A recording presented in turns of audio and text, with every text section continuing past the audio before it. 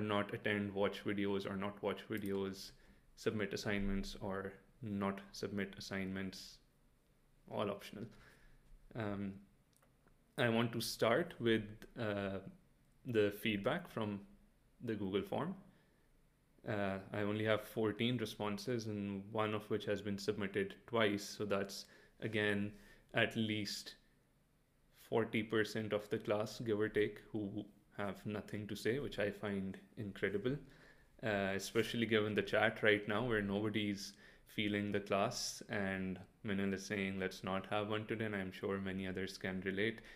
And yet when you have an opportunity, अगर आना ही है तो ये भी बता दो कि what would work better, but nope, we don't have people who care enough. So there's two themes. One is that some of you would like to know your grades, and I understand, especially since I'm teaching the role of feedback, how important that is. I would like for that feedback to be qualitative instead of quantitative. So you can ask me on Slack, as some of you have, and I can tell you what was good and how you can improve. But if you really want to quantify your performance, then you can ask me again, and I can tell you maybe that this was A to A minus ish, and maybe if you want to push it up to the actual A, then this is what you need to do. So I'm not going to say you got 12 out of 15, but if you want to apply a number to it or a letter to it, I can do that, but you have to ask. Minhal says, meh, grades. It's exactly how I feel. And I don't want you to be focusing on grades for this class, but if you really want to know how you're doing, you can ask. So that way we can do it both ways. The other thing is to have more activities, case studies, discussions. I can have activities, but with the current format of our discussions, I do not have much hope for it, because we only have so many people who are participating. Case studies we can do, and as it so happens is what we're going to be doing for the last third of the course in any case.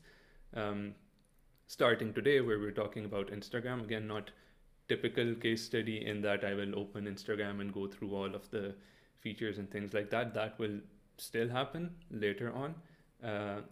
But today's class will be related to Instagram. Next week we'll have one on Twitter. And then we obviously have your Netflix and TikToks of the world as well. So this is the part where we do get into a little more specific details about certain apps. And then maybe at the end we can have all of them together where I can walk you through how they've implemented everything that we've learned in all of those apps. So starting with Instagram today, and on Thursday we have Netflix/YouTube, and we're going to alternate between an app and a research methods class. So we'll have 3, maybe 4 classes on research methods, interview, surveys, usability testing, and the other 3 or 4 classes on specific apps. I still have to find out how that we're going to divide it, but that's where we are. So those are like the 2 main themes, and then there's some smaller things that I don't need to pick out individually, but noted, and I will try to improve them where I can. And of course, for the 14 or 13 of you who have submitted, thank you for your feedback, always appreciated. And hopefully things will be better for you in this course because you voice your opinion. Mahir will definitely not get TikTok as the current hosting schedule stands unless she swaps. I think she's second last. I would not like to wait for the second last class to talk about TikTok. We will do it earlier than that.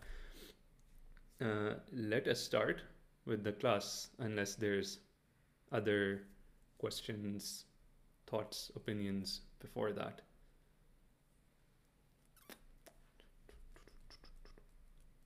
I should tell you this week's schedule for starters. So we have today's class today, obviously. On Thursday, we have a class on, the first half is on Instagram and, not Instagram, on YouTube and Netflix, which is hosted by Abir. And then the second half of class is a guest speaker who will talk to us about the importance of asking the right questions. Some of you wanted case studies. He will be talking about case studies. And that will be a good segue into research methods and why it's important to ask the right questions to get the right answers. And then hopefully after that, we'll have a better quality of discussion in class as well. Then on Friday, we have Xerix guest speaker session, again, optional. But those of you who requested it, I would expect you to be there. And of course, you can invite other people as well.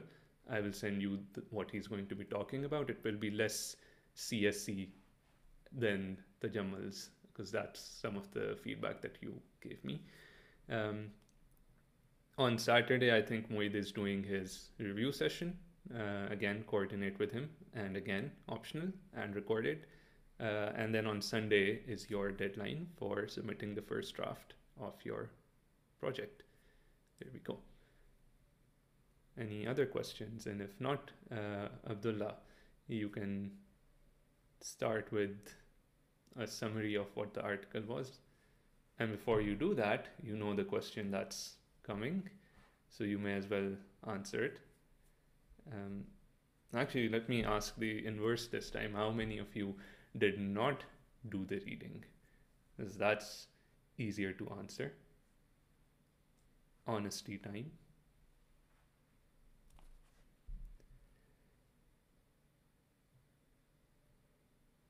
3/4 counts, yes. Half also counts. Essen, it's one of my favorite readings too. 2 pages,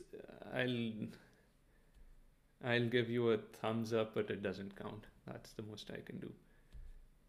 Laila did not do half of it, which means she did do half of it. You and me both, Essen. We are all teenage girls inside. 3.5 hours for Bisma. Wow. I did not want to ascribe a time to this because I know that it might take a while, but I personally found it very enjoyable and, as I said, nicely written with all the excerpts. I only wish the photos that they were talking about were also printed so we could get some context. And it is very 2000s, which makes sense because it's from 2012 and they're talking to 15, 16-year-olds, so born in the late 90s, early 2000s. But I think we can all relate to some of the drama there as well. Adult millennials, interesting. Let's get to that. Abdullah, I know for certain that you did the reading because you had to, through no choice of your own. Can you start us off with what it's about? And it's very complex, like it covers a lot of things, but just a quick summary. So it's an ethnography study that was conducted back in 2012, and its main purpose of the study was to find out how does the consumption leads to the shaping of identities in teenage girls. And for that, they try to address that what consumption activities are being shared, how are they being shared, and what's the motivation behind them being shared. And then Right. they divided it with in 2 parts, which one was the identity characteristics, covering the self-edited identities that people share on social media, and then the symbolical importance of certain consumption, and then the cultural or social situated places have a specific importance related to that. Over the second part, they talk about what the motivation is actually for those um, sharing of photographs, and they covered the audience feedback that's important, and that people are teenage girls are trying to create memories for them because photographs is a static point in that frame of time, and that can be act as a preserved memory. And other than that, there was a relational reassurance. So there is a feedback coming from friends which is often very positive and helpful as well, is specifically in the point where the identities are being shaped and the new identities are coming in as well. And lastly, they talked about the rebellion that specific point. Sometimes the teenage girls try to uh, implement or try some of the risky things which normally they can't, and they use the of uploading for that. That's a very succinct summary and a lot of words. For those of you who did not do the reading, कुछ समझ नहीं आई होगी, but that's why we're here. Let's dig into it. The article title was very long, so I just summarized it into 3 parts. We're talking about why people share photos, how that affects the self, and where Instagram fits into all of this, because Instagram is where we share most of our photos. Lum's internet, says Minhal. I thought it was fine. It was maybe half a second of you breaking away. So that's the full title: Snapshots of the Self, Exploring the Role of Online Mobile Photo Sharing in Identity Development Amongst Adolescent Girls. In short, how do teenage girls share photos and why do they do it? And then how does that form their identity? Now, I want to clarify, first of all, we have been using the word self. This article uses the word identity, and it acknowledges that there's lots of arguments in academia about what the right term should be and whether or not they're different.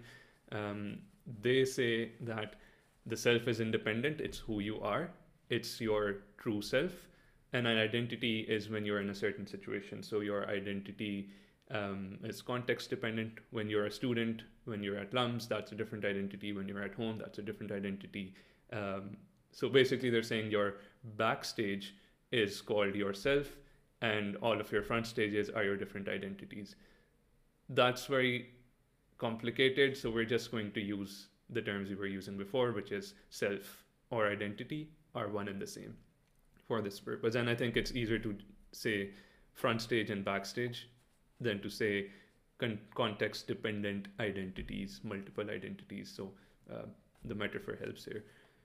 So every time you see the word identity here, think of it as being the self. That being said, let's start with some context over this paper. It's from 2012, so you will see references to Facebook being the in thing, and Instagram does not exist, Snapchat does not exist at this point in a meaningful way. There are references to MySpace, so that was still a thing at that point. Some of the apps that they've talked about, iPhoto and I don't know, Fat Booth and whatnot, like the early days of the internet and smartphones in full force here. Flickr, interesting. Bisma doesn't know what Flickr is. Yeah, I think Flickr has been on the edges of mainstream social media, precisely because I don't think it's very social. It's just a one-off display of your photography. Flickr is Instagram without the social context, and you can see the difference between where the two products are going.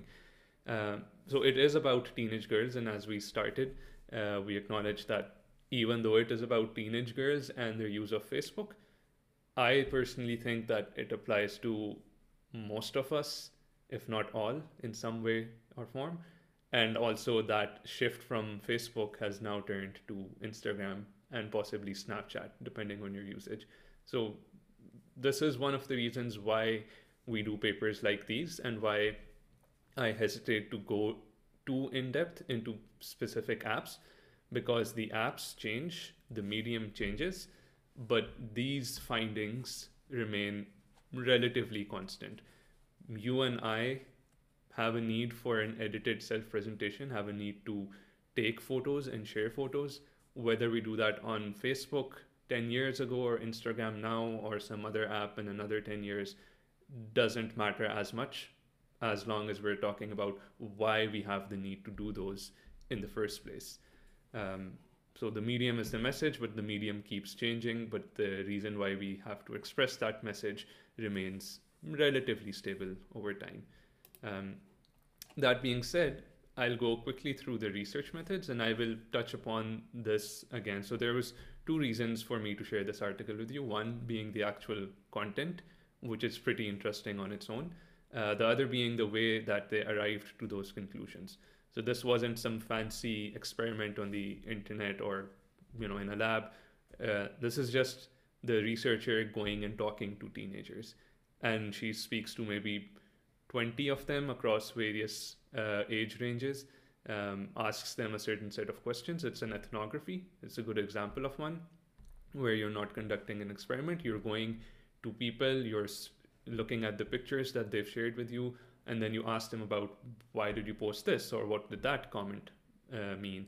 And then you're doing it for a variety of people. The other thing about this is that she uses semi-structured interviews, which we're also going to be talking about in a little more detail. So she posted a list of the questions that she asked those participants, and you can see how they're not necessarily very specific. They cover a broad range of themes and they're open-ended, so it allows participants to take the conversation where they want and not you asking question after question. So more on that in the interviews section. The last thing is asking the right questions. Again, that will be a theme for the remainder of this course as well. How do you ask people these questions for them to give you that rich information? These girls are talking about things that they would not normally talk about, and then they go into details that would be very difficult for you to get from someone unless you're asking the right question. And you can see that in some of the discussions we have in class as well, where we ask deep, meaningful questions, and then nobody feels like answering them because it takes too long or effort. Hey, it's been phrased in a binary yes-no manner, and that's something that I hope that we can improve by the end of this course. That being said, it just about fits the edge of the board. I tested it, so perfect fit here. This isn't much different from what we've already covered in last week's class, identity creation on the internet. Pele, the identities, the sense of self, your front stage was limited to people in person. Now it's on the internet, so that small audience has become a global audience. 5 people have become 500 people at any one time, so you have a larger audience. We've talked about social comparisons multiple times, so you look for other people's guidance to create your sense of self. They give you feedback, and you use that feedback to develop a sense of self. We've talked about the performance of an identity in great detail with masks and stages and props and costumes, all those things. And then because we were talking about social comparison, the internet, because it's a global audience, provides you with more extensive ranges of social comparison opportunities. So first, you might have compared yourself to, I don't know, your classmate because he or she is sitting next to you.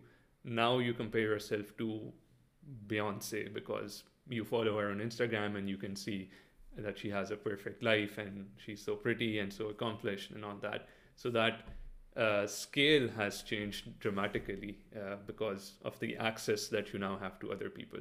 And of course, there's lots of people between you and Beyonce. So even someone like your childhood friend who went abroad and now posts photos hanging out in cafes all the time, you would not compare yourself to them if it were not for Instagram and the internet showing you those photos constantly. If there was no app, you would just be limited to comparing yourself against people who you're sharing your immediate environment with. Beyonce is overrated. Ooh, controversial opinion. Beyonce is America's darling, so thankfully there are no Americans here, unless Sakina is American. I don't know. What do you think, Sakina? Is Beyonce overrated? You're speaking on behalf of America. Well, you are in the US right now, so I think we'll give you that opportunity.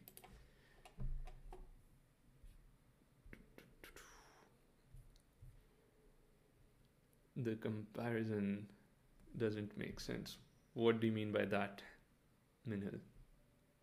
Um, it's too big a social distance. Remember, we talked about social comparisons being affected by social distance, so you're less likely to take any comparison between you and Beyonce seriously because there's a big gap. But between you and the person sitting next to you, you're much more likely to because you share the same space, the same background, possibly the same values, same socioeconomic status. So everyone around you in LUMS is fair game for social comparisons because you're in LUMS and they're in LUMS. And so, same. Um, this is what Abdullah was talking about. There's two parts to this article. One is talking about identity oriented characteristics, big words. Basically, they're talking about why people do these things, and then motivations to share photos. How do they do that, and then why do they do that? Again, sort of like blended in between the two, but as I go along, you'll understand the distinction between this and this. We're going to be covering these three, and then we'll take a break, and then we'll do the last four. And again, these are very, terms that this author has created. These aren't scientific terms. They're established in some areas, in some literature reviews.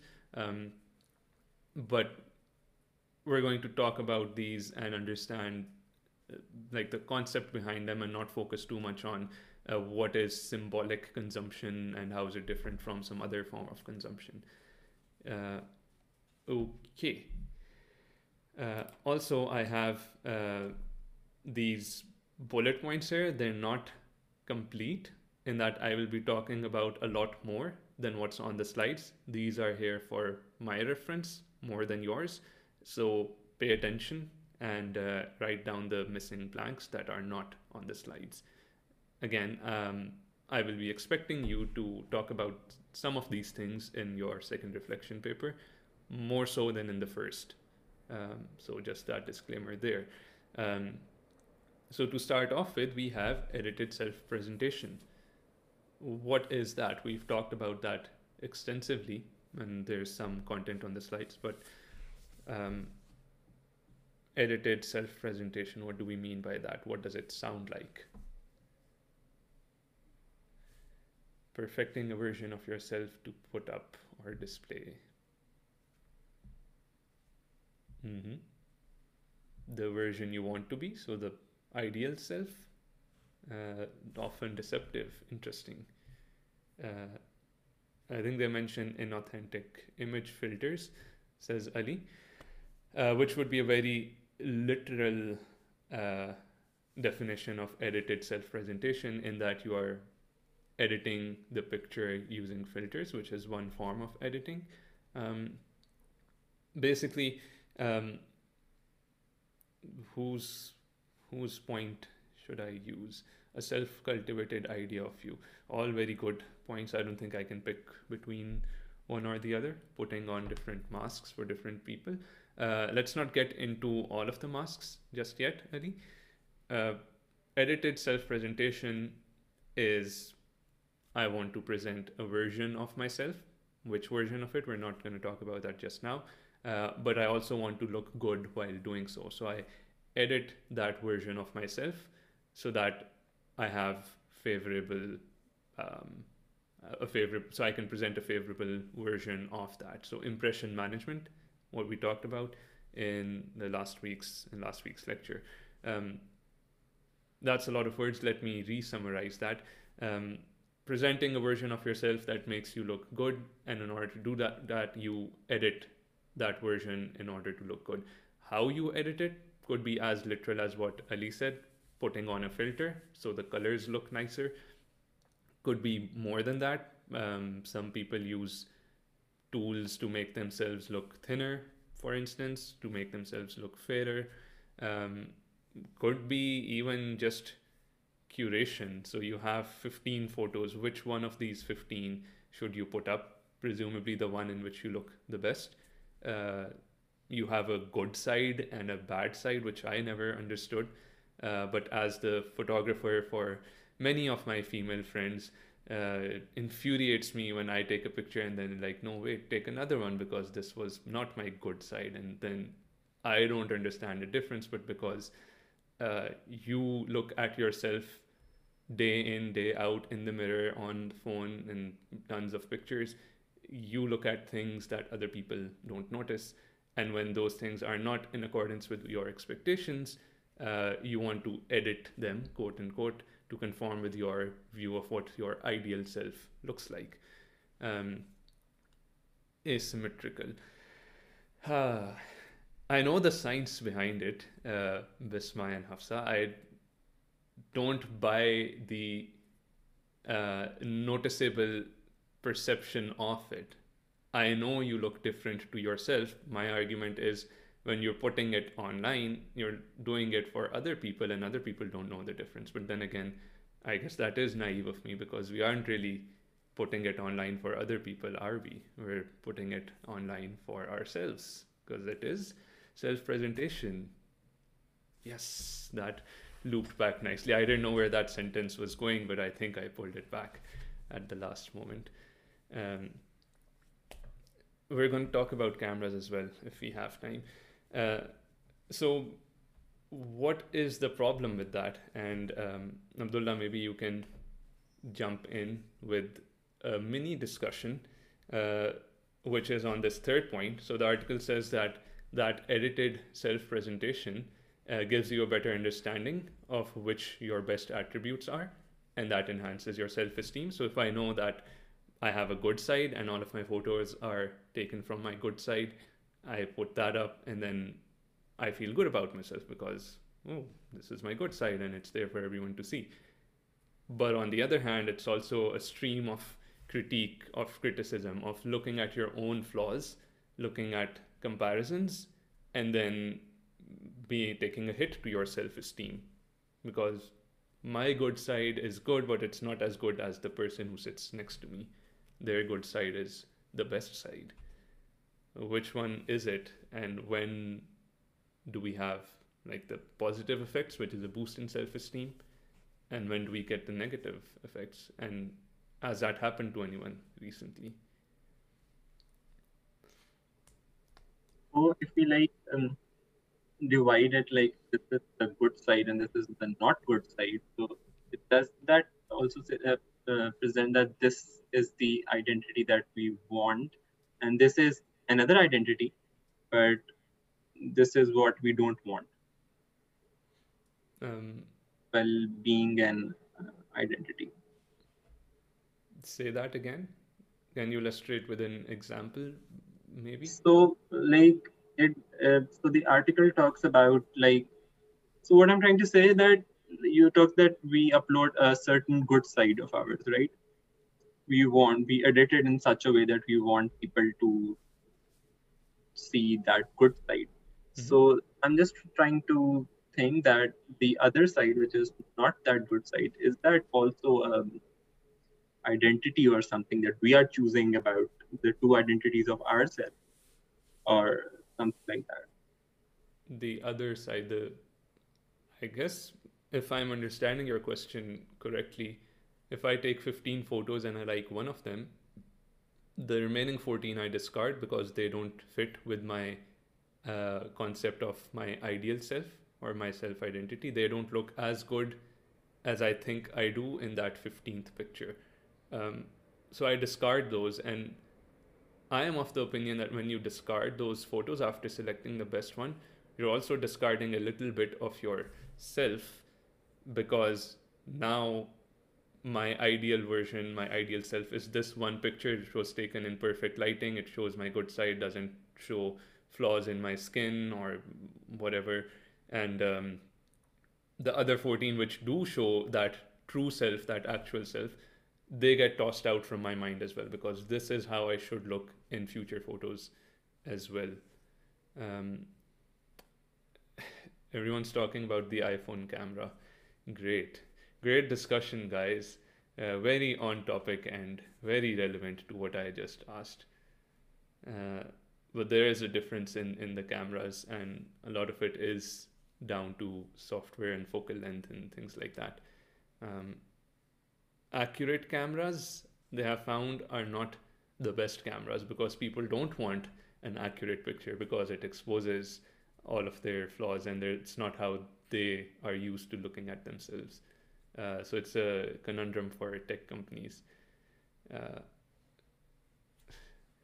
I like that nobody's bothered still to discuss what we want to discuss, but uh, Abdullah will see to that. Um, as I said, you have power to do whatever We you were want. asking about the negative Yes. comments. So if someone can come up with a example. Um, yes, someone please come up with an example. Someone that isn't me or Abdullah, because there's 17 of us here. Of what?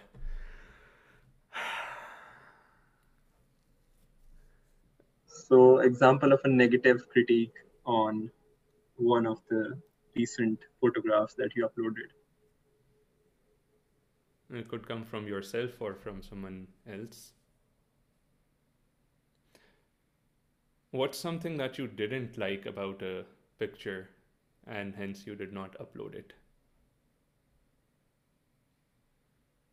And I don't just mean uploading to the feed, I also mean stories, anything that involves yourself.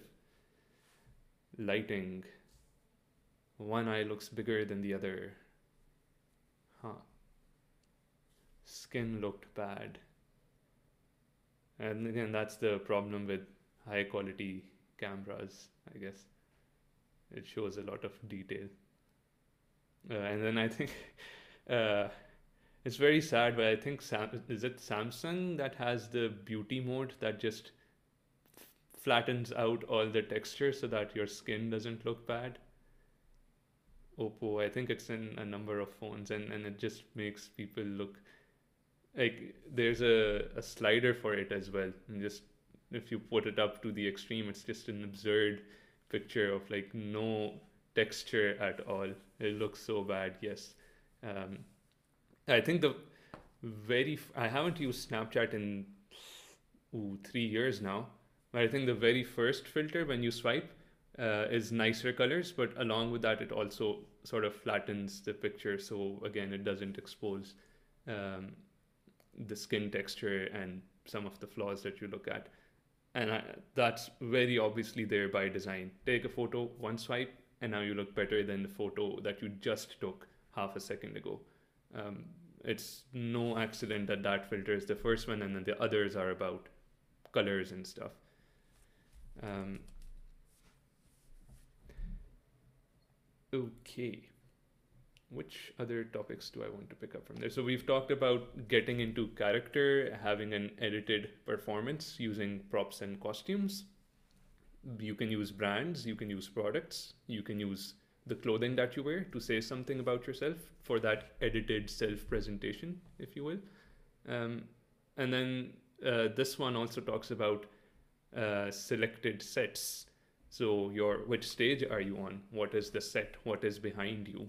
Um, and keep that in mind when we look at some pictures. Abdullah, I'm guessing you have pictures for us later on, yes? A lot of the pictures that we take are all about the background and not the actor. I am here, and that says something about me. The background is nice, the background is relevant. We shall talk about that. Uh, Eurocentric filters, Hafsa, that's a whole other conversation. Again, unfortunate, but we would not know the standards of beauty in Europe if it were not for the internet and social comparisons. So we also have then symbolic consumption. First of all, what is consumption? Consumption is not something necessarily that you eat. That was the first thing that came to mind. Oh, I consumed a chocolate bar. It is one form of consumption. But when we use the word consumption in consumer behavior, in consumer psychology, we're talking about other things as well. We're talking about consuming a movie, we're talking about consuming a product, consuming an education, consuming an idea, consuming a paper, consuming a thought. Anything that you are consuming, tangible or not, falls under consumption, which is why what you choose to consume says something about you, and what you don't choose to consume also says something about you. Um, Before this class, Mueed and I were talking about the consumption of ghazals because that's what Abdullah will play for us today. Uh, and he's like, nope, no, no, no, no, no. The Coke Studio version. And people who listen to ghazals, who consume ghazals, um, it is a part of their identity. Abdullah, I'm not talking about you, talking about a general discussion. You may or may not be part of it. But it says something about you, and then people who don't, it says something about them. And so that distinction between what you consume privately and publicly determines what part of that edit itself you want to put out for people to see. Um, so I listen to, let's take this example away from Abdullah. My guilty pleasure is listening to Miley Cyrus. I consume that sort of genre, but I may or may not choose to put that out in public. If I put it out in public, I want this to be a part of my identity, part of my ideal self. I want people to know and take whatever association that comes with it. And if I listen to her and I just listen to it on my headphones and no one ever needs to know, it's something that I still enjoy doing. I don't put it out there. And it still says something about me, which is that I don't want to be associated with whatever Miley Cyrus is associated with. And then also I don't want to put that out there for people to judge me with. Miley is getting hip. Yes, I noticed. Fun fact, Miley Cyrus and I share the same birthday, down to the day. So yes, thank you, Hafsa, for the clap. Which is completely pointless, but people often use that halo effect. It's not the halo effect, it's, I forget the term, but associating with someone in order to get all the good stuff. So if you follow a cricket team or a football team, a sports team, a band, an artist, you take on their achievements and then you apply them to yourself. So Joe Biden wins the election. Yay! You had no part to play in it, but you are reveling in his victory because you want to be associated with that feel-good identity or whatever he stands for. Right, I never watched Hannah Montana, so I have no idea, Bisma, what that side of me is or isn't. Maybe it exists, I don't know. So here's another thing.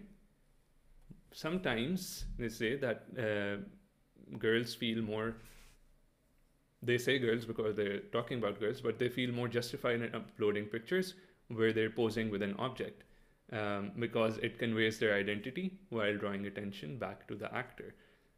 You will find very rarely that someone just posts the same picture of themselves over and over and over again. If they do, it usually ends up being a troll account or a meme account. There's this one Indian guy who uploads the same picture of himself every single day. But normally it is a picture of you with some modification. Maybe the background is different. Maybe the person next to you is different. Maybe the object you're holding is different. So when you have that difference, you're still posting that picture on your feed because it includes you. It's a picture of you. But then the attention is drawn to that other thing next to you. Prime example of that is posting pictures with Starbucks cups. You want to show people that you are at a Starbucks, and then whatever identity is associated with the consumption of Starbucks. But also, if you just posted a picture of yourself, no one would know. So you would want to show the branding of that cup. People often show the name written on that cup. So it is very much about you, but the attention is taken away from you and onto the object, while still being reflected back onto you because that object is saying something about you. Aesthetically, with food at restaurants, yes, is another example. And often the brand is included in those pictures. It's somewhere near the bottom, like वो location आप डाल देते हो या जगह कहाँ पे है. or you anticipate that people will ask you where this is from, and then you get more feedback that way by answering to everyone where exactly you were and who you were with and what you were doing. So that's about consumption and showing visible consumption in pictures. Then the last part of this, part 3 of 3, before we go into a break, is social spaces. Now, I have written social spaces. The full version of this, I didn't have space to write it, was culturally situated social spaces. What that means is the space, again, the background in which you're posting a photo, holds some meaning, holds some relevance. So for teenage girls, it was colleges, malls, restaurants, and mirrors. Many of you post pictures in LUMS, partly because that's where you are, but partly also because it holds some significance to you. LUMS windows, yes. The round one on the library building seems to be a very popular spot. I hope you guys get the opportunity, but when people graduate, they often take a picture next to the school का नाम. STSP वाले तो बहुत ही ज़्यादा करते हैं because they also have a nice background behind it. But that's symbolizing a space that was relevant to you for 4 years. I'm sorry I had to bring that up. SSC one is too high. Yes, that's unfortunate. SSC is rooftop. Now they have more buildings, but I think I ticked off all of the buildings rooftops at LUMS while I was there. So I've been on SSC rooftop, STSP rooftop, Academic Block rooftop, Law Building rooftop, Library Building rooftop, Sports Complex rooftop. And I think that's all of the buildings that were there, other than the hostels. And I used my video bana raha hu wala card, the hyperlapse video that you were talking about. I just went to the security office and said, I want access to these buildings because I'm making a video and it's about LUMS or both famous hogi and this and that, and they gave me access. So Colonel Amir friendship, nope, never interacted with it in 4 years, and now I do as a faculty member. Bana ke rakhni padti hai. Yeah, I don't think it works now. Unfortunate. So one of the other things about social spaces is vacations. Everyone loves vacation pictures, or pictures that are, as it says, wow, that's a typo. Where did that come from? They embody exciting potential identities as opposed to the mundane day-to-day ones. So potential identities, I'm in France, so I want to post a picture of me at a roadside cafe with a book and a cup of coffee, because that's an ideal version, or it's something that I aspire to be, or it's a limited, once in a lifetime, exclusive situation, cultural space, a form of consumption that I won't get, as opposed to khoke pe baith ke ilachi chai pina, which is mundane and day to day. Might not be for some people. I'm sure you enjoy that as well, but it's not the same thing. It is a vacation now. I think if someone is in LUMS now, it feels like, oh, LUMS mein hai, because now it's not a mundane day-to-day activity to be in LUMS. So vacations and spaces that you don't normally visit are prime areas for you to take photos and present that identity, because it's different, because it's new and it's exciting, and it again says something about you. You're well traveled, or you're in this space where other people aren't, and that grants you some sort of exclusivity with your peer group. I am here, you are not. That gives me some clout to show. I have a friend who was deciding on vacation spots with her sisters, and I think they went to Morocco. And I think the decision making was down to, we can either go to Turkey or Morocco. And we're not going to go to Turkey because everyone's been to Turkey and पूरे Instagram पे Turkey की तस्वीरें हैं, and that's not exciting enough. We want it to be new and exciting. So that's how much it can affect your decision making. Uh, and in a way, she was right. Turkey is no longer glamorous because of the ease of access now. There's direct flights. Everyone's been to Turkey, other than the people who haven't, of course. And so when you post that, it's no longer uh, a high arousal emotion to say, wow, you're in Turkey. So you have to, the bar keeps getting higher and higher for you to go to more and more places, more new, exciting places. Taste or culture, says Essen. Turkey is phase 5. What a great description. I'm going to use that quote forever and ever. Turkey is phase 5. Thank you, Hafsa. Now I will have the clout with my friends and I'll pretend I came up with that. So, everyone went to Turkey. I think Turkey is one of the few places that are open to tourists. I don't know why I saw it or how I saw it, given that I try to limit my social media use. Like, and I know that Wasim Akram went to Turkey last month, and it was somewhere. I don't know where I saw it, but I know, and it didn't really register because my first thought was not, wow, Wasim Akram is in Turkey. It was, wow, Wasim Akram has never been to Turkey because he said it was his first time there. It is such an odd thing to know. Again, I don't know why I know this, but yes, there's no reason for me to know what Wasim Akram is doing at any point in time, but here we are with social media. Let us take a break for 7 minutes. Moeed will be the DJ, and we shall reconvene at 7 o'clock precisely. Wasim Akram roams Karachi beaches. He was in Islamabad too, I think. Again, I'll probably follow him on Twitter. I don't know why I know this. But yes, I think I know too much about Wasim Akram. No one should know this much. Where again? Okay, 7 o'clock.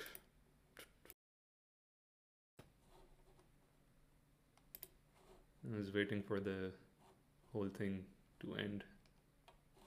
But I suppose that was a poor move on my part to turn on my video before it ended.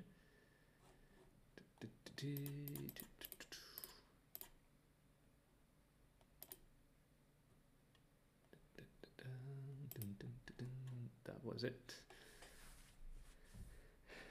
Let's have everyone back.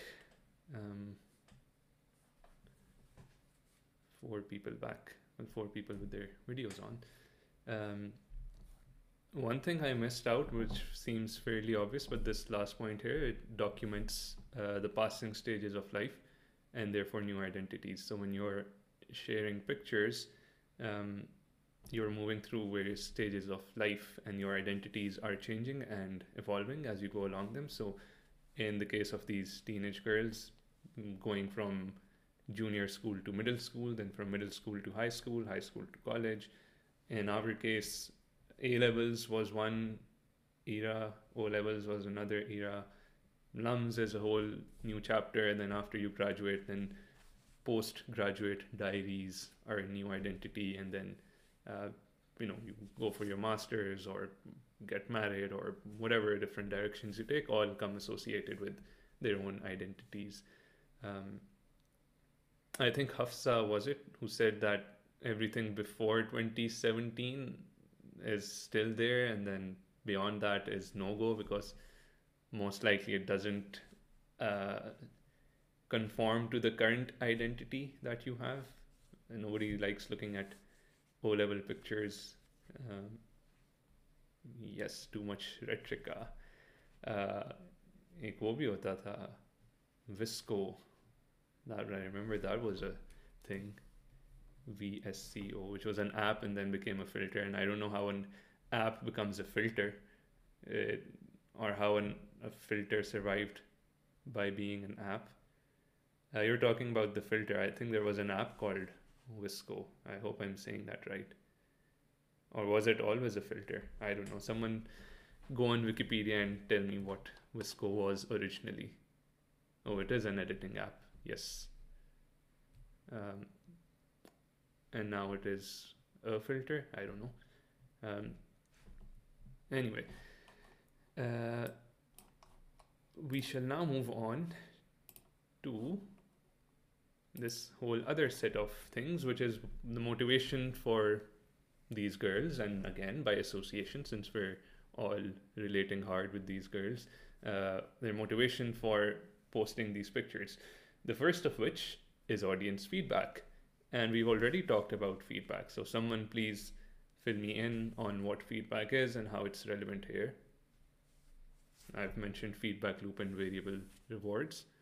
So how does that apply to sharing on Instagram?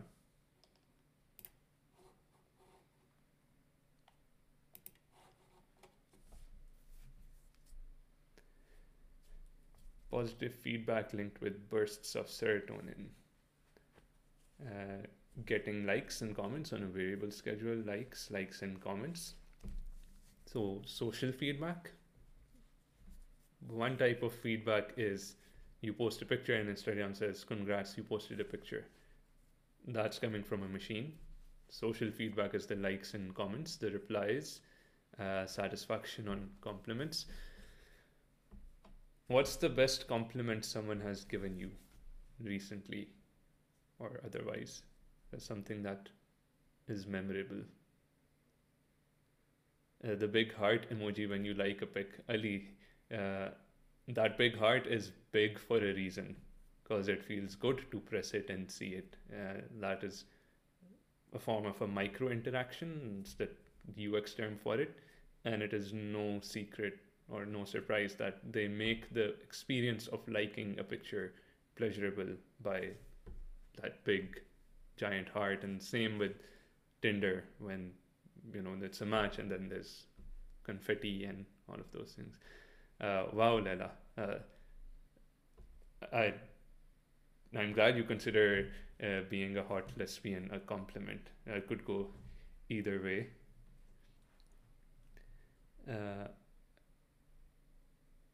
So no one has received a good compliment. That seems to be the only one. I complimented Etizaz the other day when I said he has a good sense of humor, even though I've never heard a joke. Etizaz, do you have a joke for us today? Otherwise, my faith in your humor will start dwindling a little bit. And at this point, you could just Google it. I don't know if Etizaz is here because, oh, he isn't. Someone please pass on my compliment to him. That's sad. Other compliments. And while you do that, let me actually talk about this. So, rocking that lip shade. Nice. They're all, both of the ones that we have in the comments are on physical appearances. So there's that. Shows something. Maybe because physical appearances are the things that are the most commonly observable. Very rarely will you have someone come up to you randomly and say, hey, you're a good person, you're very kind-hearted, because that's just not very apparent and it feels awkward. You look happy, and again, it's about looks. So there's obviously a theme here. We get compliments based on appearances, and so we want to accentuate those appearances in order to get better feedback. Leila, I will have you tell a story in class at some point because I have to verify that for myself. So we've talked about feedback and social feedback. The thing with Instagram, as the name implies, is that it's also instant feedback, instant gratification. I post and I will have a flurry of likes, comments, compliments within the next 5 minutes. And by the end of an hour or 2 hours, thanks to the algorithm, I might have dozens, if not hundreds, of these tiny little pieces of feedback. And so when you're trying out identities, again, we talked about this in the last session, was it the last session? No, the session before that. That instant feedback is giving us some sort of direction as to whether this identity conforms to the audience or not, which is, you know, you're using that feedback to form. I'm just distracted by the chat now. Uh, yep. What was the memorable comment? I think I have to push the chat. I guess there's lots of things happening. I have to focus. Um, it's also about. I like when in the article they talked about using feedback as a method of flirtation. So, what does it mean when someone likes your photo? Do they like you? If they normally like every photo, then nothing new. But if they rarely like anything and they like your photo, what does that mean? Or if they comment on it and say looking good or too good, as Essence has said. So those tiny bits of feedback in the internet allow us to say things that we would not normally be able to say, protected by that shield of online interaction. Provides opportunities for flirtation, as they said. Also said provides opportunities for embarrassing others, which in a way is reaffirming your relationship with them, that you're cool with this, and we'll get to that in a way. Giving validation, yes, Ali. And then there's also negative feedback. So sometimes someone doesn't like your photo, or you get a negative comment, and then you remember it for the rest of your life. So if someone tells you, who was it in the chat who said, like, one of my eyes looks bigger than the other? If you notice that, it's cool. If someone else tells you that, then it's going to stick with you for the rest of your life. And every single photo you're going to post, you're going to look at your eyes, because it sticks with you. So negativity bias happening here. So it's an open minefield. And so when we post online, we're also being vulnerable. We're exposing ourselves to negative feedback potentially. But the rewards are great because the positive feedback is so much more amplified. Hundreds of likes you can expect. So does that mean anything? I post a picture, normally I get 60 likes. Today I post a picture, I get 60 likes. That's 60 different people validating me in some shape or form. Does that really matter? I would expect not so much, because you're used to it. It's just normal. What would normally be 5 people complimenting you in person is now 50 people complimenting you on the internet, and that's the new normal. And now when you reach 100 people or 500 likes, that's when it registers as a notable event. That, wow, this picture must really, people must really like it, because I got twice the number of likes I got on this picture.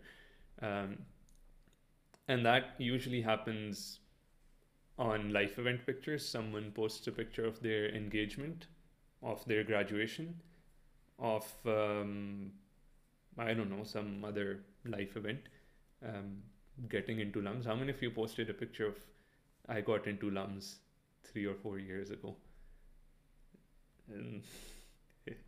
Sakina did. Hafsa says she likes everyone pictures, so does a like really mean anything?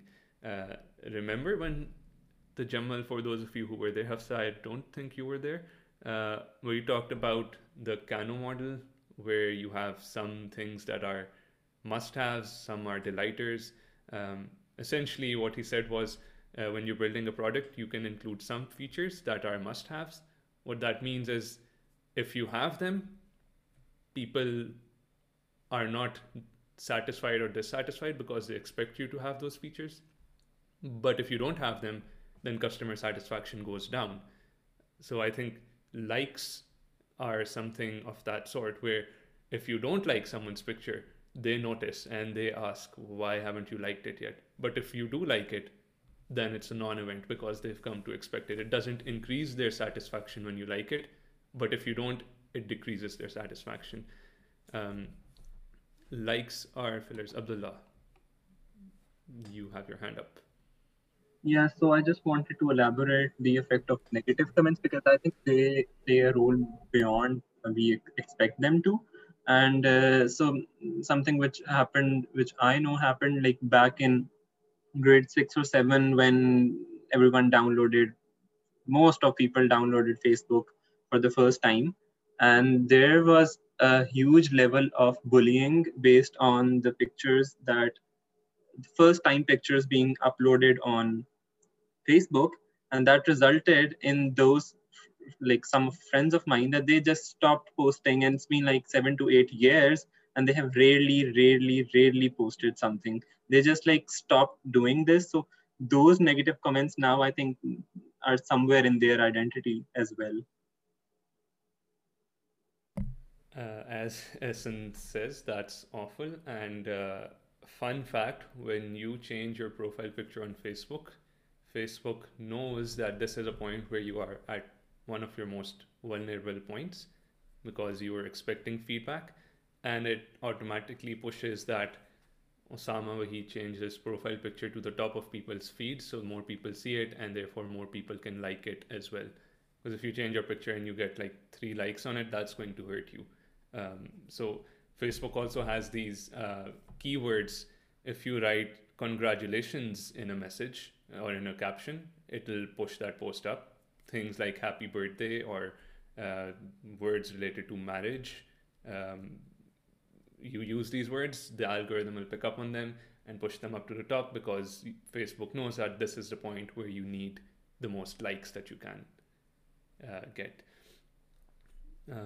So let us move on to reciprocity, which is you like something of mine, I like something of yours. And pretty much all of social media is built on that principle. Um, there is a give and take, there is reciprocity. Um, and so even if you don't really like that person's picture, you have to like it because they liked your last picture. Uh, Happened a lot with birthdays. They threw me a birthday party or they gave me a gift, so then I have to give them a gift, and then they're like, well, उन्होंने दिया तो अब मुझे देना होगा, and it's a never-ending cycle uh, where you get to a point where neither of you really want to do it, but you have to do it because the last person did it as well. Uh, Pick for pick sounds familiar. I don't recall. Uh, can you elaborate, Hafsa? People used to send messages asking people to like their pick. I see. Is this pick for pick? There's a follow for follow, I think, that goes on as well. Um, and while you tell me that, I'll move on to memory manufacturing. What does the word memory manufacturing sound like? For those of you who've read the article, you obviously know what they're talking about. For those of you who don't, or you haven't, I'm just wondering if the interesting term memory manufacturing means anything to you out of context. Making memories, says Lena, is the literal translation. You swap out manufacturing for making and say making memories. So Bisma is going for the literal feature of memories in Facebook or Instagram, Snapchat. Making a perfect version of a memory so it's fun to remember. That's very close to it. Looking back at memories. That's looking back. We're talking about creating them in the first place.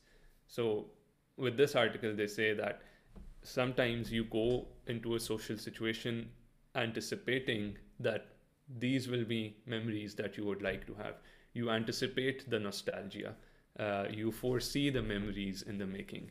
So you're, again, sad smileys in the chat, your batch night out photos, your color day photos.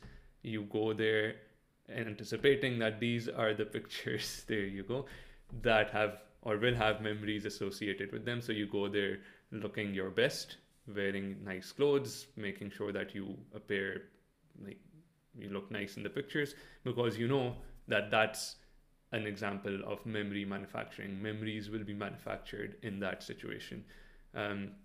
Taking pictures at life events like vacation, says Leila. Zoom memory days. Yes, we'll take a class picture with this whole thing at the end. Uh, and then we'll fondly remember 5 years from now. Remember when classes were on Zoom? Uh, and then that will be like an eminent point of our lives where we look back on 2020 very fondly. What if classes on? Well, Hafsa, you certainly won't be attending any classes in 5 years unless you go for a PhD, by which point I don't think you'd want to attend any classes at all, Zoom or not. Uh, yeah. So, um, so you foresee memories in the making. It could be spontaneous or intentional. So you whip out your camera and you want to take a picture to preserve that memory because you know this is something you want to look at later on. And then, as Mahir said, you also want to make sure that the memory is perfect because it's permanent. Once you take the picture, it's there for eternity. Once you post it on Instagram, it's there forever and ever and ever. So you might as well go to any length to ensure that the one picture that you're taking and going to be posting has to be perfect because we're creating a memory. So all you tend to see perfect memories on Instagram, perfect versions of people, because perfect is permanent online. Now, here's another thing. Some of you mentioned looking back at memories. Facebook has a memories feature. Instagram has a memories feature. I think, again, I don't use it, so I've seen it. Snapchat, I think, has it. Yep. How often, we've just talked about we go in and anticipate memory manufacturing and we take pictures, we post them. How often do you get an internal trigger saying, oh, I feel like looking at memories from 5 years ago today? Even though we're making the memories, it's very rare that you go and say, आज देखने के आज मैं 4 साल पहले क्या कर रहा था. Or even if you remove the 4 years ago today wali cheese, nobody says, I wonder what I was doing on June the 15th, 2019. Because you just don't have that internal trigger. Maybe you get it once or twice in a year when you're feeling nostalgic, maybe more so right now. As I said, quarantine, may you do that more often, of your own volition. But often when you're sharing memories from the past, it's because of the external trigger that comes with Snapchat, Instagram, Facebook that says, hey, look at what you were doing 4 years ago today. And that external trigger is prompting you to go and look on this, go and look at those memories. Now, the problem with that is that those memories are perfect. And inevitably, when you're looking at those memories, you're probably not doing those fun, happy, exciting, ideal, perfect things while you're looking at them. And so they're intended to be there for you to feel nostalgic, to feel good. But how often does it make you feel good? Let me rephrase that as an actual question. How many times have you looked at a memory and been like, बहुत मजा आया ये देख के, feel really great right now? Nostalgia, positive or negative? Ooh, very philosophical question. I think Essen is the one who tends to have philosophical answers to these questions. Abdullah, excellent point. Our identity is changing from time to time and situation to situation, but the picture we took reflects them at one instance, which was going to be my next point, which is we've talked about upward comparisons with other people. With a memory, you're making an upward comparison with yourself. Ooh, mind blown. Because now you're like, oh, आज से 1 साल पहले तो मैं ये fun, exciting, hip चीज़ कर रहा था with all my friends and it looks perfect, and अब मैं सोफे पे बैठ के बस browse कर रहा हूँ, ये कैसी ज़िंदगी है. So those memories can be positive or negative, usually because of the external trigger where you don't want to look at them, but Facebook says, look at them. It tends to invoke negative feelings. Me versus me, yes. You versus a better version of you a year ago, because we all look younger and happier and brighter in the past than we do in the present or in the future. And part of it is because memories are perfect. We anticipated them, we looked perfect, and now we look at them and you're like, wow, this looks so perfect. And what I'm doing right now isn't perfect. That's because you made them perfect in the first place. Then we have one of my favorites, relational reassurance, which is you post pictures with people in order to assure them that they mean something to you. Here's a picture with my group of friends. Here's my best friend and I in a picture, important pictures. And that reaffirms both you and the other person that I mean something to this person. Therefore, they've posted a picture of me or with me on this public platform. And on the other hand, like you're expressing reaffirmation for them, and then they might reciprocate and then post a picture with you as well. Um, and then obviously Instagram makes that easier because all you have to do is regram or retweet. I've never done it. I don't know if there's a button for that. I'm presuming there is because of the frequency with which it happens. But I remember there used to be a separate app for regramming, and now, as Afsa says, you can add to story when you're tagged in a story. So they post something with you in it, and then you show the world or you show your friends that my friends are important to me and I'm important to them. Look at this very public tribute that they've posted for me. So you're getting external validation from people, from important people, and birthday posts tend to be like that. Again, I'm getting flashbacks when it's someone's birthday and then they repost or add to story every single birthday post that everyone has made for them, and that's showing you or showing the world, look at all these nice friends that I have, 25, 30 of them that publicly acknowledge me. And oh, by the way, it's my birthday. I didn't want to say it was my birthday, but clearly now you know it is my birthday. Ali used to. Did I say the word used to? I forgot where I used it, but I'm happy to clarify. Fair enough, people still do this. I try to say it in the past tense so that I'm not being very, I don't want to attack anyone in this class, but if you know that you do this and you see other people do this as well. And obviously that's amplified by the fact that you're posting it publicly, so you want everyone to know this as well. And then the last thing we have before we do some fun stuff is bounded rebellion, which unfortunately didn't fit into the slide. It was a fairly simple point. Abdullah, you mentioned it. Do you want to elaborate on this? Or have someone else do it? Whatever you want. I am hibernating after this class, so I don't want to be taken revenge on after, so I won't call anyone. Call. One thing you can do is call on people who have already hosted. But again, I don't, it's entirely up to you. I'm not for or against cold calls. But if you want to go ahead with this, go for it. And we're not going to cold call Ali. I think he's suffered enough. So it's just like teenage girls try to experiment their certain identities which are risky or rebellious by sharing some specific photographs on social media, and this is more like experiment. They want to like relate this with the previous ones, the feedback ones, the audience feedback ones. Is it positive? Is it negative? But it's more like an experiment that is going on. Right. So you're testing out a new identity. That identity may not be widely received as positive. If you get negative feedback, you don't do that again. And if you get positive feedback, then you might incorporate that into your new identity.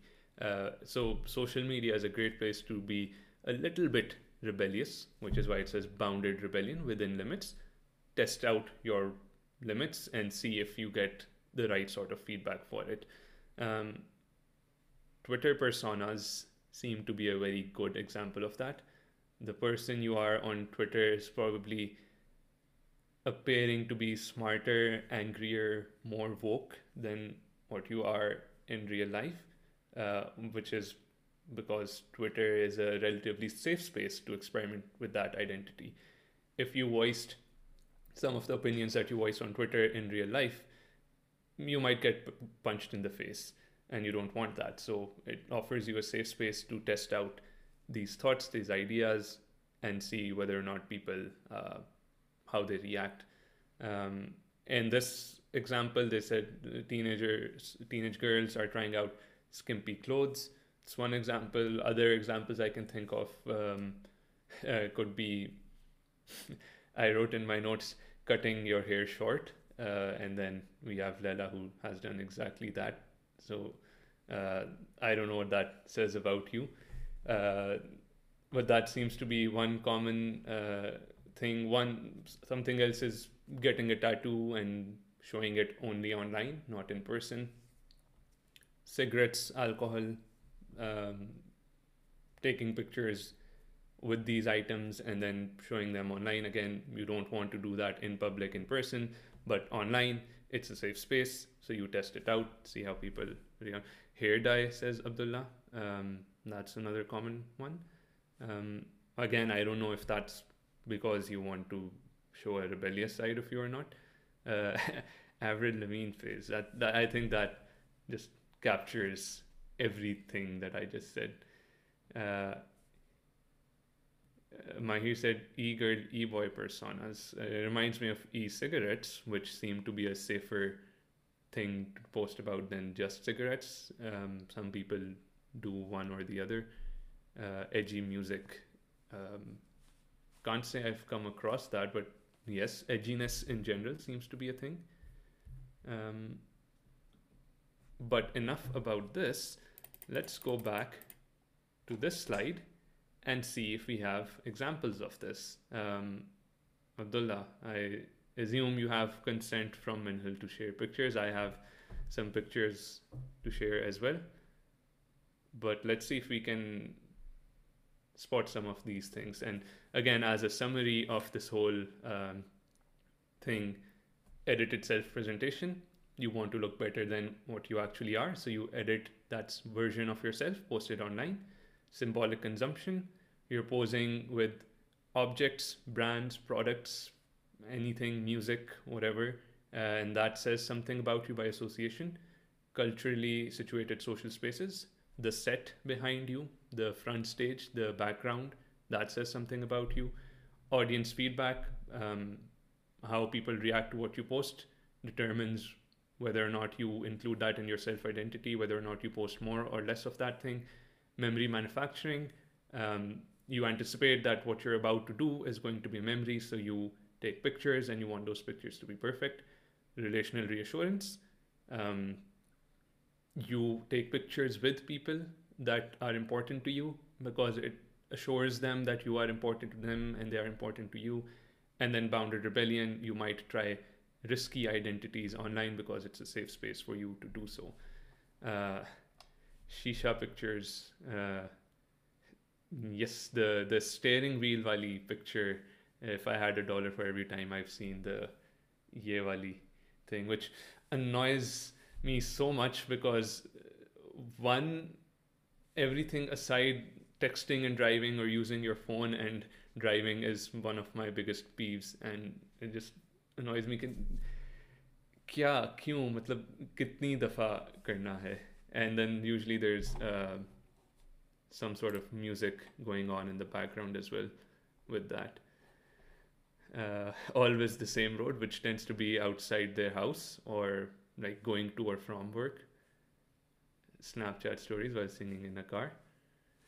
60 seconds long. Is there a female equivalent of the shisha / driving picture?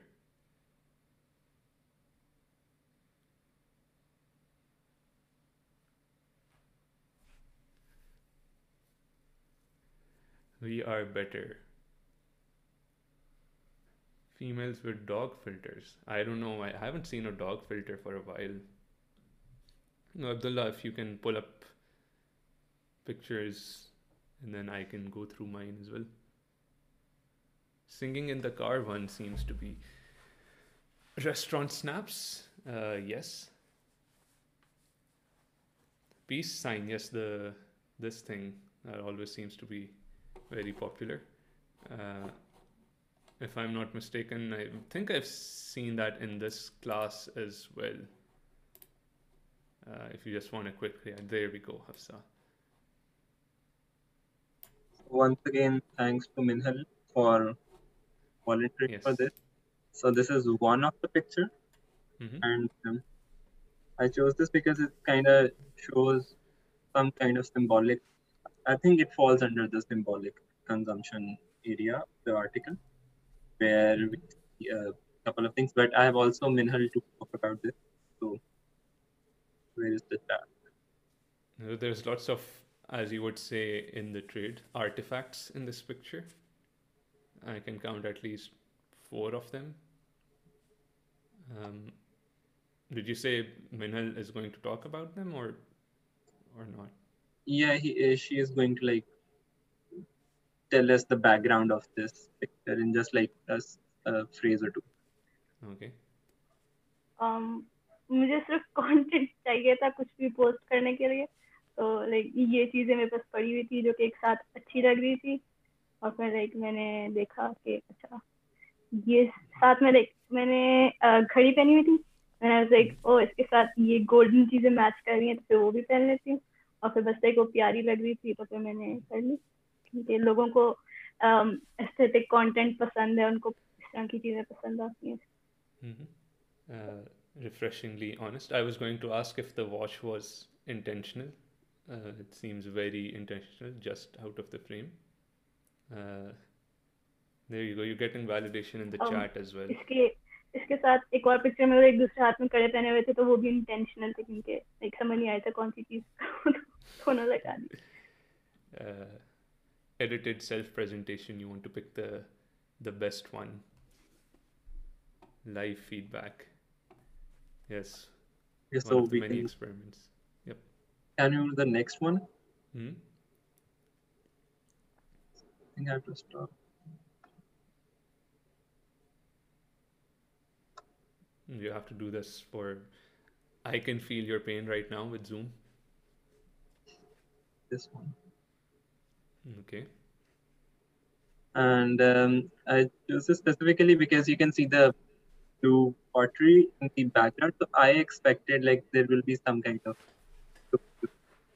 So, and there was some, like, a lot of things will match from the story that Minhal will just tell with the article one. So it will be like around 4 or 5.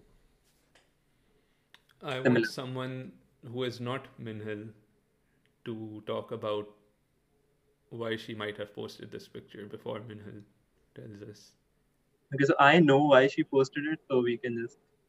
Yeah, you don't. Amazing. No, I mean use the things that we just talked about. Yes, it is nice lighting and everything, but I guess I should have had it here.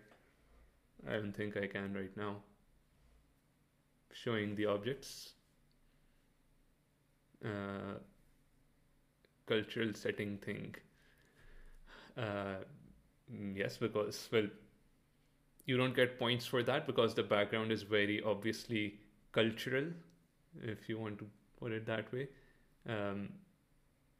But yes, it is consuming culture of some sort, and there are obviously physical objects there, and also the background, the set, the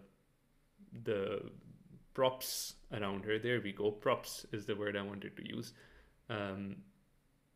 Gives her that space to, pose with them. A literal spotlight effect. I think on Instagram, everyone has a spotlight effect because it's your Instagram.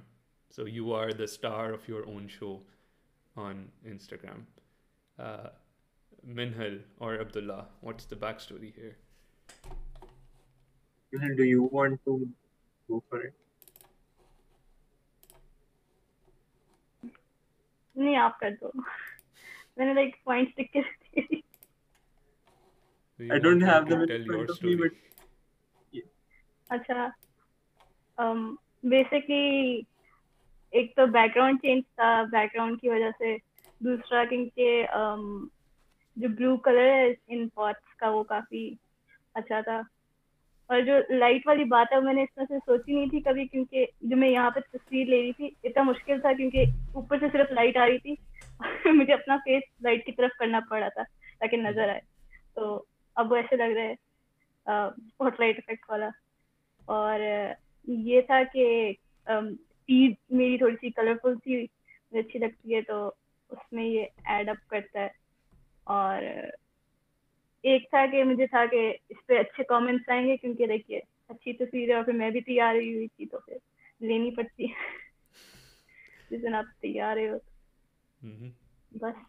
In that document, she mentioned that she was going on, I think, to a restaurant, and हाँ yeah. तो हमने खाना खा लिया था, side पे दीवार थी और फिर हम लोग पागलों की तरह तस्वीरें ले रहे थे, बाकी सारे लोग देख रहे थे।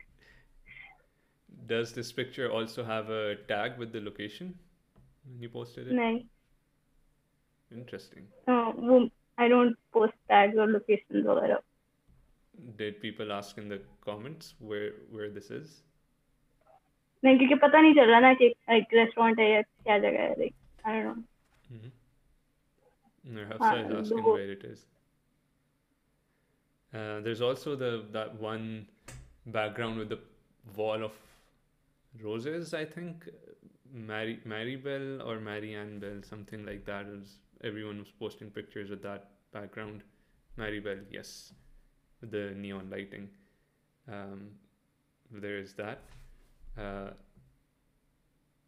Is that all, Abdullah? We have 2 pictures? Yeah, we had 2 pictures. I think you have a couple of pictures as well, right? Yes, I will share my screen, go on actual Instagram from my other device. I would like to thank my friend for volunteering. Her name is Alina, and she was creeped out, of course, but she said it's fine. So I want you to go through this feed and see if you can spot some of the concepts that we learned. Now that this is a person that you don't know and there is no backstory here, can you analyze why she may or may not, why she may have posted, I don't know, this one or this one? Pictures with friends, friendship, what does that tell you? Values, relations. So, relational reassurance. I guess I should have, again, had the words behind me. What about this one with the trees? Flowers and pictures showing socializing personality. Fall is something foreignish, very American. So yeah, social spaces, culturally situated social spaces, the background, the memory generations. Let's see what the caption is. I don't know. This season is so good to my soul. Yeah, I guess. I don't know where this is. Maybe this was a memory for if it was outside her house. Maybe it's not as big a memory. And if it is somewhere that she specifically traveled to, then it is. The blue shirt one could be symbolic consumption. What is the blue shirt? For context, she works at a bank, and this is a bank's idea of being hip. The bank is called RBC, so really banking cool. I cringe as I say that because it makes no sense grammatically or otherwise. But for all the STSP people who will go there to work at banks, this is a bank's idea of being in with the young crowd. Yeah, there is no location here. I'm guessing this is her office. Here's another set of pictures. I think this one should be fairly obvious. Patriotism, which is saying something about yourself. Edited self-presentation, nature, traveling. I think if I give you some additional context, it seems more, she seems outgoing overall, loves the outdoors. She will laugh at this, precisely because it is edited self-presentation and it seems like she's sociable and outdoorsy, but I know that she isn't. So there is that. Um, she lives in Canada. So does that provide you additional context for this picture? And you rarely see someone in Pakistan holding a Pakistani flag. And also the backgrounds you get, the props, such as this or this, you don't get those backgrounds in Pakistan. Lums has a nice tree, but that's about it. There's more relational reassurances as well with this. The baby is adorbs. I think this is her. I think, yeah, hashtag nephew. Here's more.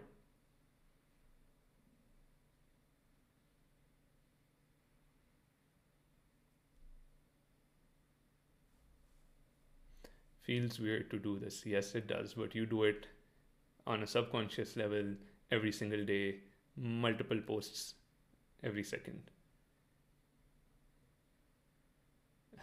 Mahir says, this seems like an older personality. Let's see how old this is. So not that old. This one is December 2019. Why do you think it's an older personality? It's an older picture. Yes, throwbacks. Taking you through her transformation. So there's a narrative developing here, memories, aesthetics have changed. I think if I scroll down, you'll still see some of the same aesthetics, like posting with the trees and nature. This is one of my favorites. It's a picture or a video of a concert.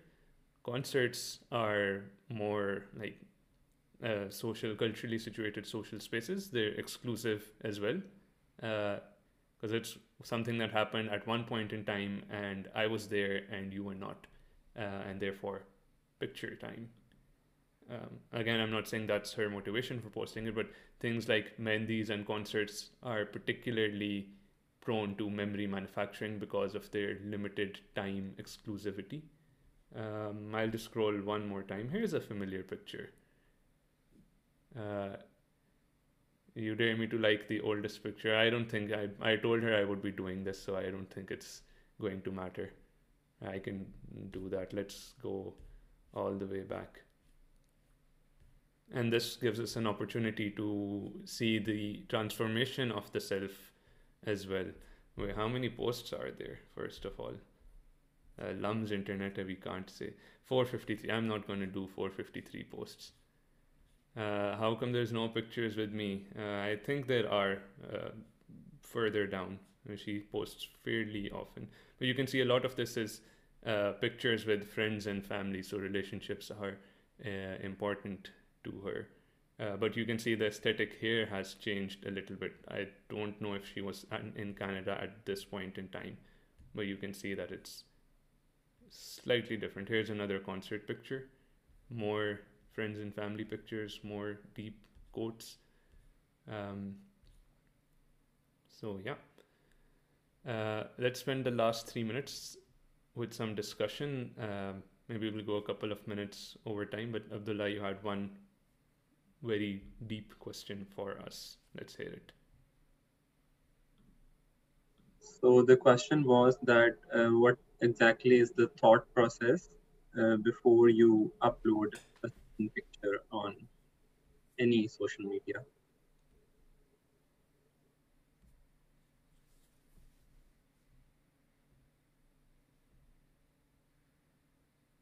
Am I going to regret this? Always a good question to ask. What sort of pictures are you posting that might make you think that there is an element of regret to be had? Felt cute, might delete later.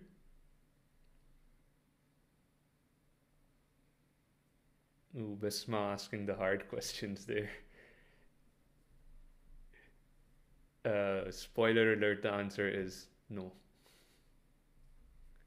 And part of the reason is culturally situated social spaces. You are friends with them because they share the same cultural space with you. You take pictures with them because of that reason. And once you graduate and you go your separate ways, that shared space is no longer there. And therefore, any reason to take pictures with them also disappears with that. Does it make me look interesting, Minhal? Minhal is on a roll today with the honest truth bombs here. The truth is that lots of pictures or lots of moments in life aren't very interesting, and yet we still, try to appear interesting as best as we can. Does this make people want to be friends with me? Does it look as good or better than the previous picture? So what Laila is saying is people's expectation of the type of picture you post is anchored to the last picture you post. And so each picture must be better than the last picture. Maybe you also think each picture must get an equal or more number of likes than the last picture. And so the stakes keep getting higher and higher. Does it contradict with previous pictures or feed, Mahir? That's an example of this one picture. Does it fit in with the rest of my identity or not? My self-presentation, my edited self-presentation, my curated set of photos. People think of me a certain way. Does this new picture challenge that version of myself, or does it add to it? Deep captions. Caption kya hona chahiye?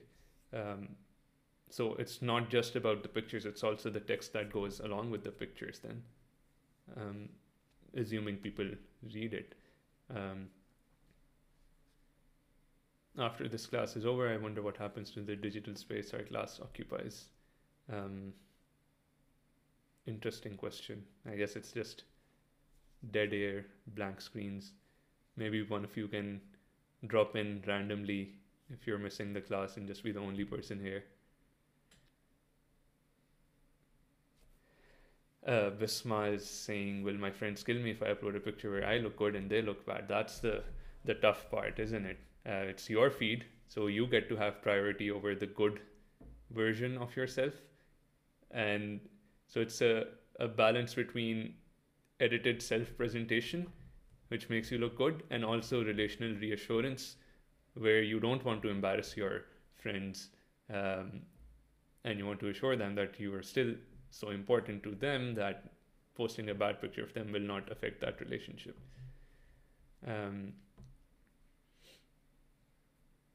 Some of you may also have multiple Instagram accounts, so you can experiment with 2 or 3 identities at the same time. There's a closed group of friends, there's a larger group of friends, so there's a public version and a slightly more private version. Abdullah, I'm curious, do you use Instagram? Last time I used it, I think it was back in 2017. Nice. Not up to that. Do you use Facebook?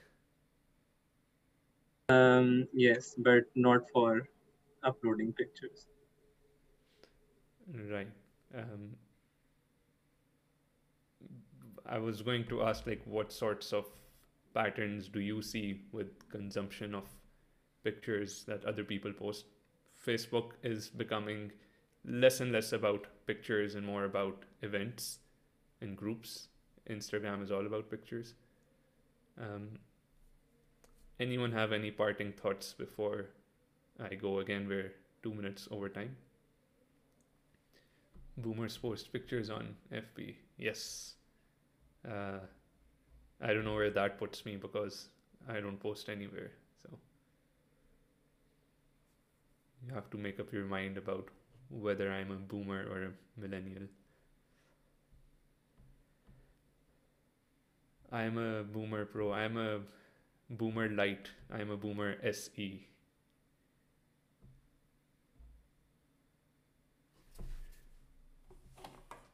Uh, 2.0.